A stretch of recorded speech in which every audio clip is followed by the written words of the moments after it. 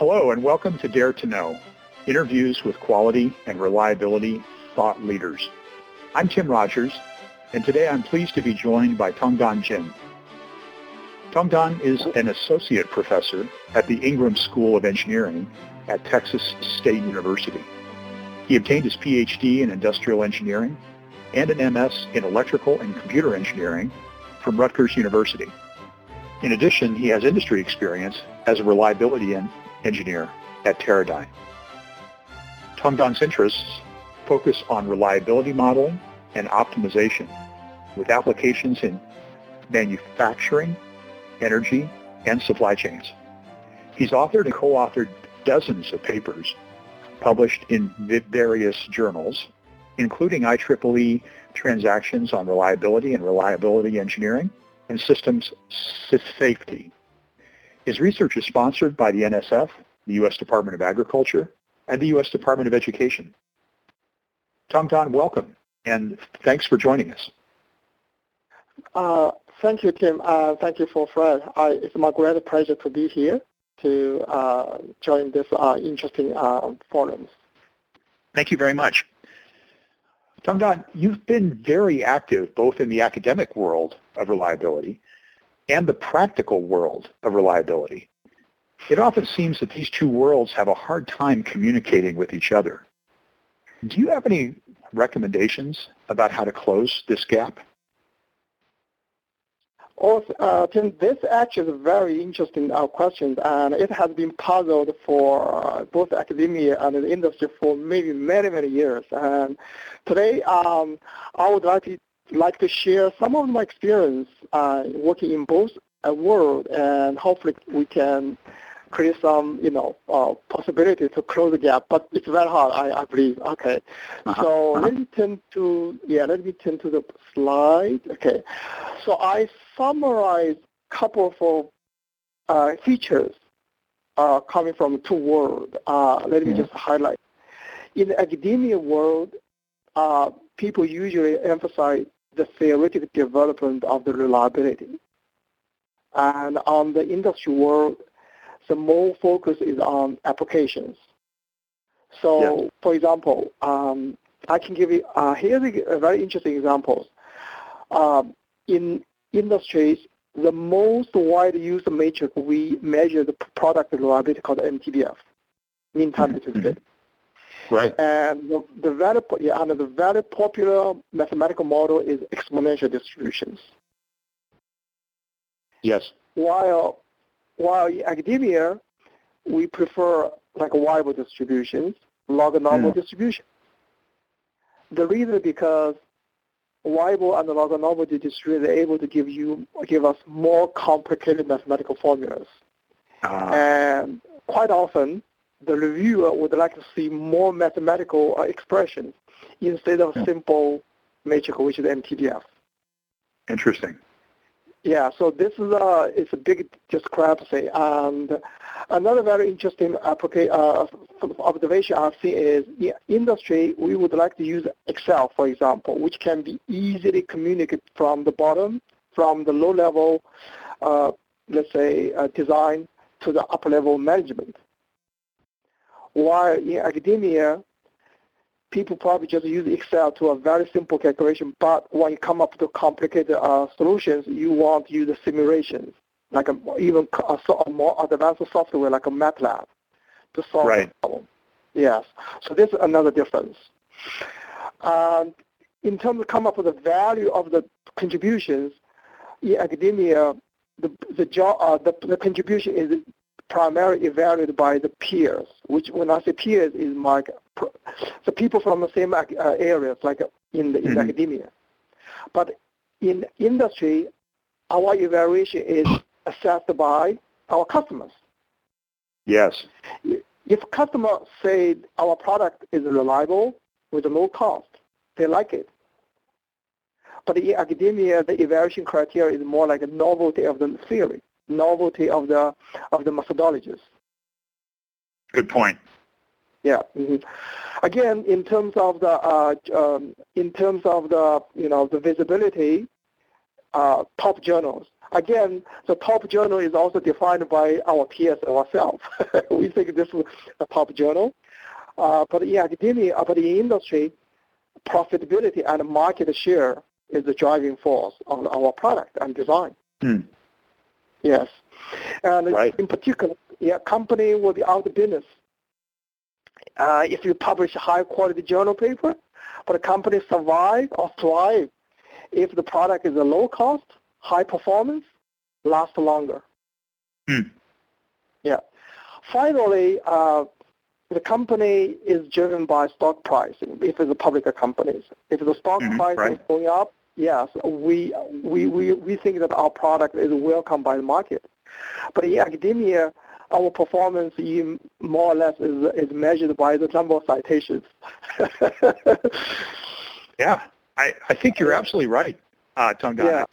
I think the performance criteria or the performance goals are significantly different. I wonder if this means that we can never, bridge the gap between these two worlds. Yeah, so that's why you probably will end up with one person end up with two different results. So for example, let me take an example myself. When I work in the industry, I handle multiple projects at the same time. And each project in general have a deadline, a very short deadline, in fact. Typically, the deadline is like 2 weeks or even maximum like 1 month. And those solutions must be implemented in the Excel solver, Excel or Excel solvers. And the result or the solution has to be mathematically understandable by the managers, by the department, by the engineers, as well as other customers as well. But in academia, I change my mindset. I make the problem. Sometimes we actually fabricate the problem. to be honest, okay. Right. So yes, so we fabricate the problems somehow because that will lead us to a more sophisticated mathematical derivations. I understand. Yes. Yeah, that's like you said, a completely different world. Yeah, which is in fact is not needed from industry point of view. Today, the industry actually can benefit quite a lot from the information technology and big data analytics. Because the failure data, for example, can be easily collected from the customer side using the web page, using the Excels. Sure. So quite often, even if let's say the reliability at the very beginning may follow one particular distribution, for example, Weibull, but imagine that the population of the product becomes larger, the fleet size becomes larger. Quite often, exponential distribution or normal distribution actually works because of central limit theorems. Yes.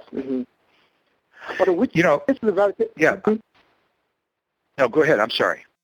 Yeah, but this is very difficult to be understood by the people who stay in the university for many, many years because they emphasize one particular distribution on the lifetime distribution and one particular. So basically, the intention for the academia many often focus on one particular items or individual product, while in industry, we are actually dealing with a large group of products. Yes, good point. So that's why the approach should be very different. Well, Don, go ahead. Well, in order to close the gap, I came up, here are some suggestions, okay. First of all, I would like to say we should encourage students working in the companies as internship. So the reason is because students can work as internship and then they can bring the real world problem from the industry and back to the supervisors. Yes. So in that way, the supervisor can broaden, the spectrums of the research domains. Good. Yeah, that's one suggestion. Another suggestion is industry may have to consider relax the so-called confidentiality concern. Ah, yes. Yeah, That is a concern for a lot of companies. You're right. Mm-hmm, mm-hmm. Yeah, when I was working in a company, whenever we want to publish something, in the academia conference, it has to go through multiple, processes, and sometimes maybe the paper will be killed at some levels. Right. Right. Although those data are treated as nothing when you work in the company, but when the data was released outside the company, they treat it as gold. Yes, Yeah, exactly. So from that point of view, I think the company may have to, lower the bar a little bit about particularly reliability data. For example, reliability data can be easily normalized by hiding the information. So you just, for example, the easiest way is you just remove the units. Right. So let's say if I publish the data from the industry, it's a 1,000. People don't know it's a 1,000 hours MTBF, it's 1,000 weeks MTBF, it's 1,000 in a month MTBF. As long as the unit is not included, the data itself doesn't release any information in terms of the company point of view. I see. I see how that could work. Yeah. Yeah. So from that point of view, I think for our reliability data, we can easily publish to the academia world by hiding or whatever, remove, not tweak the number, just remove the units. Yes, that makes sense. But the patterns are still reserved. You see, even if we have a unit, but the patterns still. So that's, I think, it's very. I hope that can be one of the consider that approach in terms of data confidentiality for our for the industries. That makes sense. Mm-hmm. Another, maybe the last suggestion I would say, for the future reviewer, particular publications, a good journal should include invite more associate editors coming from the industry side. Yes, that makes sense. So I give you an example, for example, IEEE transaction on reliability, which is a very high prestigious journals. But if you look at the reviewers, particularly the editors board, the majority of them coming from academia. Mm-hmm. Mm-hmm. Mm-hmm. So if we can expand the pool from the industry side, I think that will significantly provide a new guideline or directions for the academia professors and researchers. That's a great suggestion. Mm-hmm. Okay. So I hope, Tim, I give some, my personal experience and perspectives on the questions that you raised for number one question. Okay. I think so. Mm-hmm. Okay. Tongdan, I want to change to a different topic. No trouble found, or NTF, is not really a failure mode, but it's often the most common cause of failure for many companies. What do you recommend to companies who are trying to reduce their failure costs but can't figure out what's going on? How can we improve our data collection about field failures? Well, thank you, Tim. So let me move to the slide which show the no fault found. This is actually a very, very realistic problem, confronted by the new product introduction. And if you look at the chart, this is data I collected based on the field, installations. After the new product of course, the information is confidential because I provided a percentage instead of the absolute numbers. But if I look at the percentage, you can see no fault found basically represents 30% to 15% of the entire failures. Wow.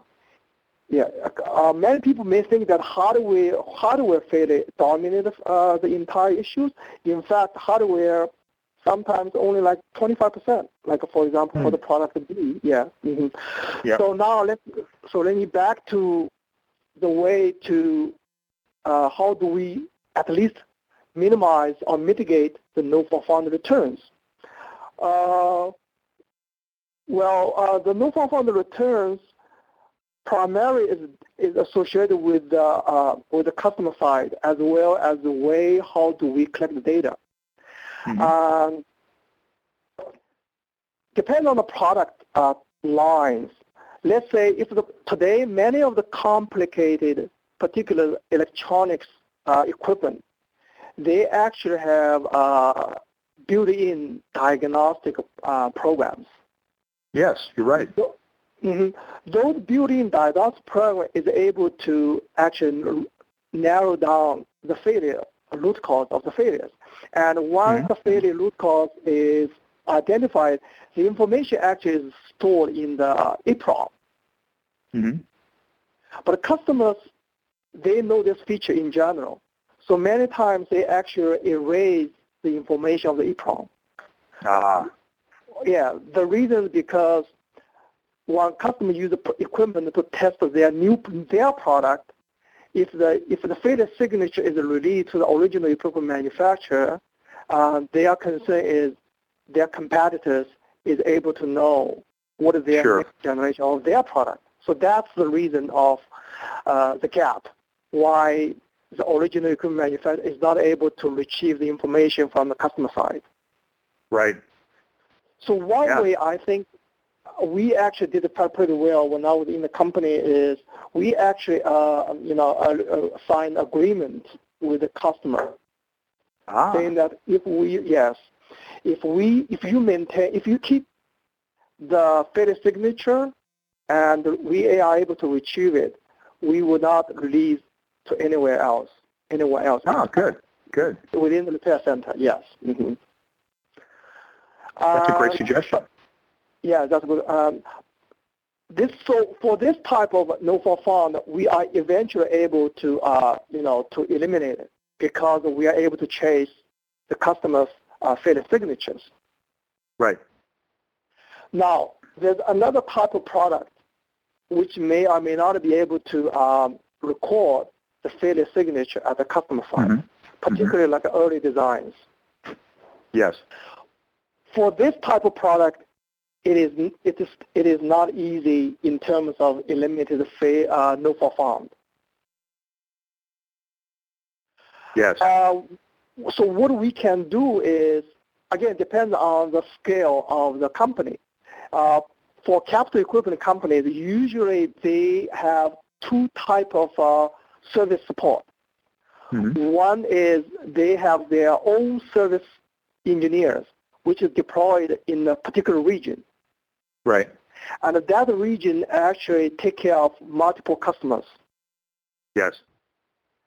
So if that is the deployment approach, I would say we can let the service engineer work with the customer for a certain time period.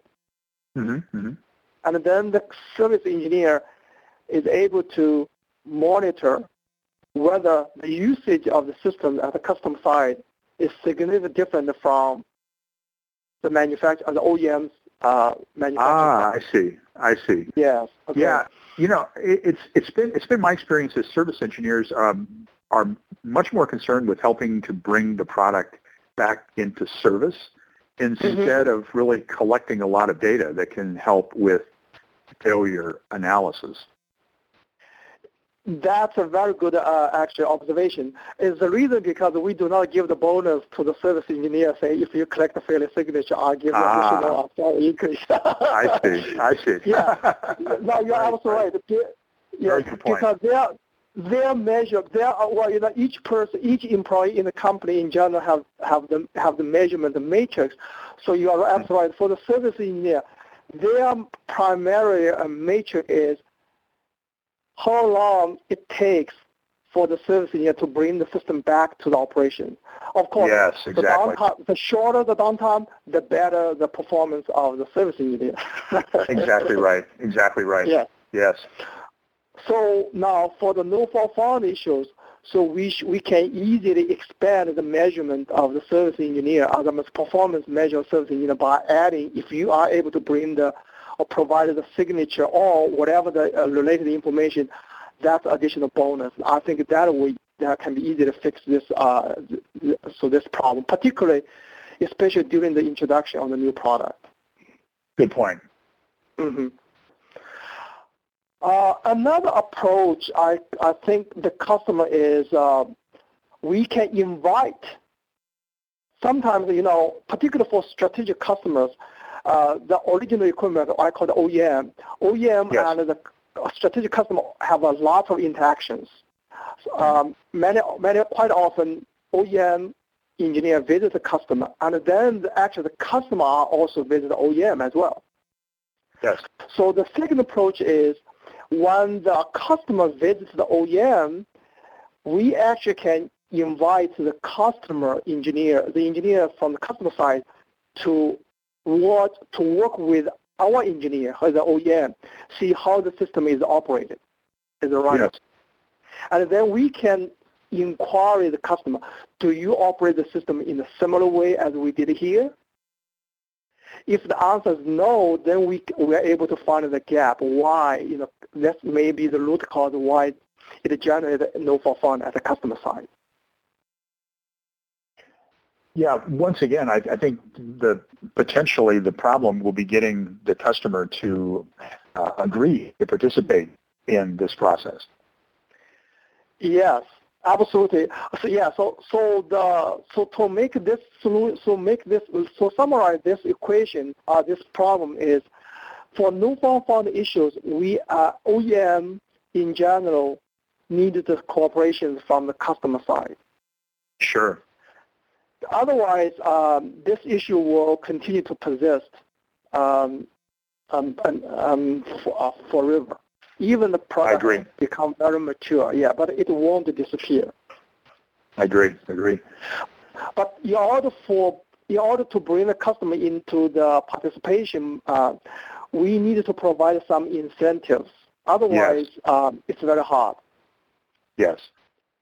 So for example, one of the incentives came to my mind is what I understand is depends on the company policy. Actually, the company I used to work with, they charge customer no fault fund as a failure.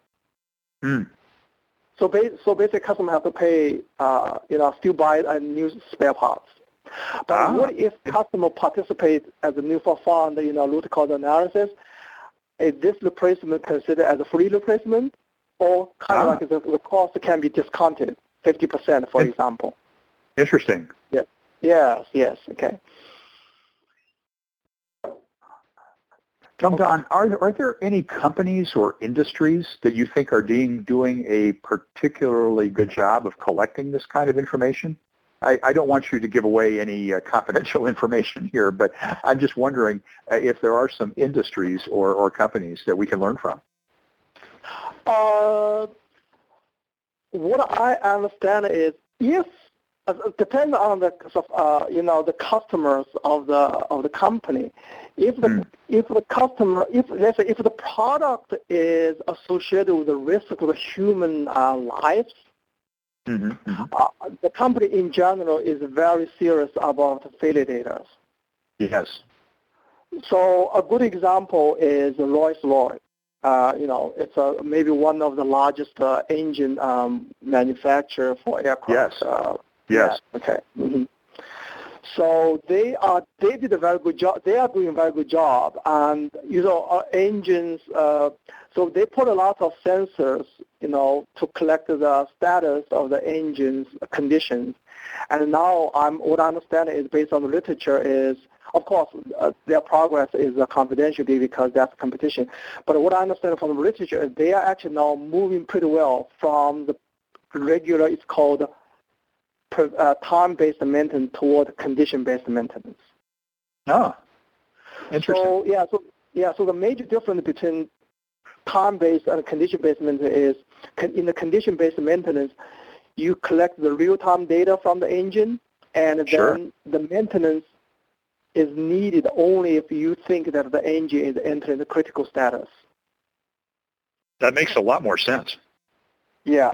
While in the traditional time-based maintenance, we may end up with over-maintenance or under-maintenance. Yes. Over-maintenance is the engine's too good, but you have to we spend money and labors on the maintenance, which is not necessary. Or under-maintenance, which means the engine is already in a critical situation, but we still don't do it. So yeah, so that's a trend. It's a condition-based maintenance. I think Rolls-Royce did a good job, but I'm pretty sure that I can imagine that their competitors like, GEs or other engine manufacturers, they should do. They probably, in general, they are following the same path, I believe. I see. Yeah. In terms of consumer electronics, I would say Apple is doing a good job. Ah, okay. Apple. Well, the reason because I have a friend, actually, of course I cannot mention the name. He actually works in the, he actually works as a reliability engineer in Apple in California. Mm-hmm. And recently he asked me for a help, say where he wants some, reliability models to predict the lifetime of the cellular phones. What if cellular phone drops regularly on the ground? Uh-huh. It's kind of like a shock testing.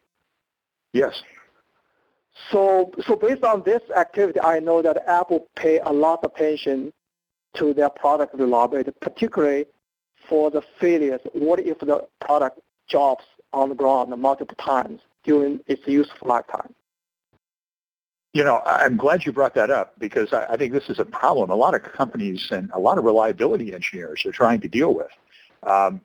There's always sort of a trade-off between reliability concerns and time to market. Do you have any advice for reliability engineers who are trying to help their companies make better decisions in this area? But this is always the challenge for electronics equipment and consumer electronics. Okay, I came up with some suggestions. Maybe it can be referred. I would say if there's only one choice between time to market and the reliability, I would say go for time to market. Interesting. Yeah. Kind of a surprising answer, I guess. Yes. But here is a plan that a reliability engineer should come up and submit a report to the manager if he or she can. Yeah. Based on the existing reliability performance of the product, the reliability engineer is able to come up with a cost matrix. Yes. So take example. Let's say if the product is shipped tomorrow, and the reliability, let's say MTDF is 100 hours, for example.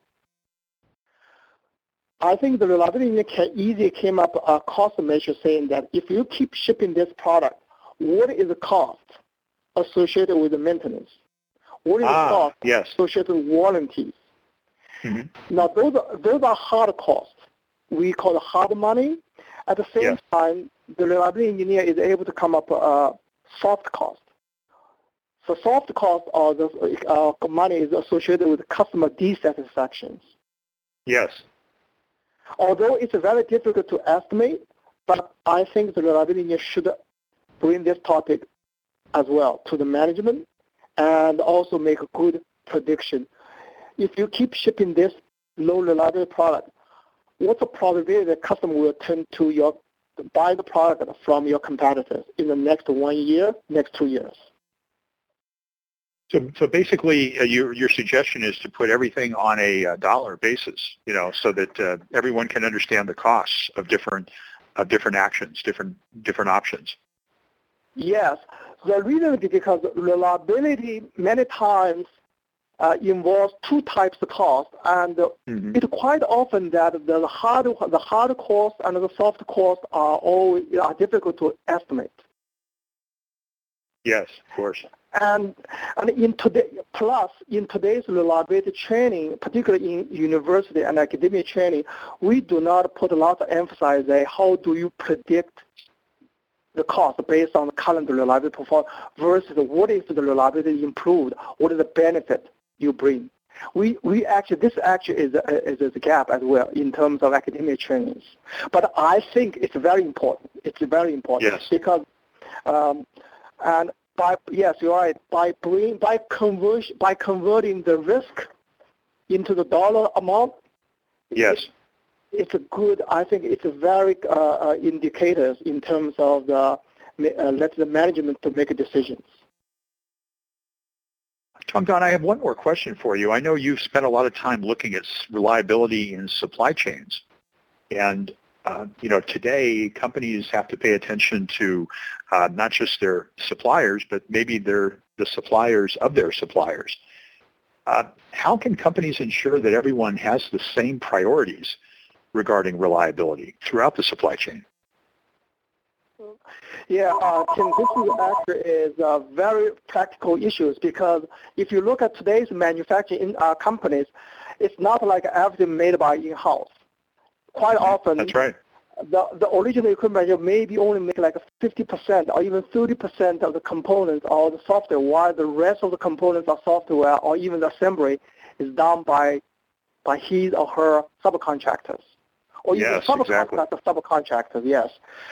Well, in general, here I think, Tim, I can only focus on one level contractor, which means, let's say, if I'm the OEM, how can I deal with the reliability with the subcontractors? One of the recommendations I did is, let's take an example of the product. Each product can be broken down into a subsystem. Yes. And each subsystem can be broken down into multiple components or softwares. Okay, to the product. Yeah. So when a new product is under development, quite often we set up a target on the system level reliability, like MTBF. And then in order to meet the system level reliability, we actually also set up a target for the subsystem level or even component level reliability requirement. Yes. So the way how to deal with the subcontract is I call it reliability assignment. So the way it works like this, for example, if component A is made by in-house, and if the reliability target is, let's say, 1,000 hours, so this is the reliability responsibility for the component A.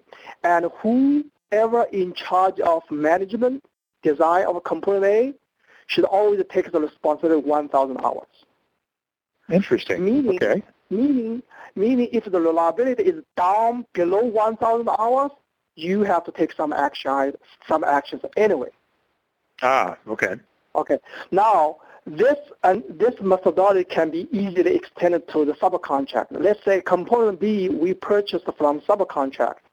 At the time that we purchased the component from subcontract, reliability should be one of the negotiation items.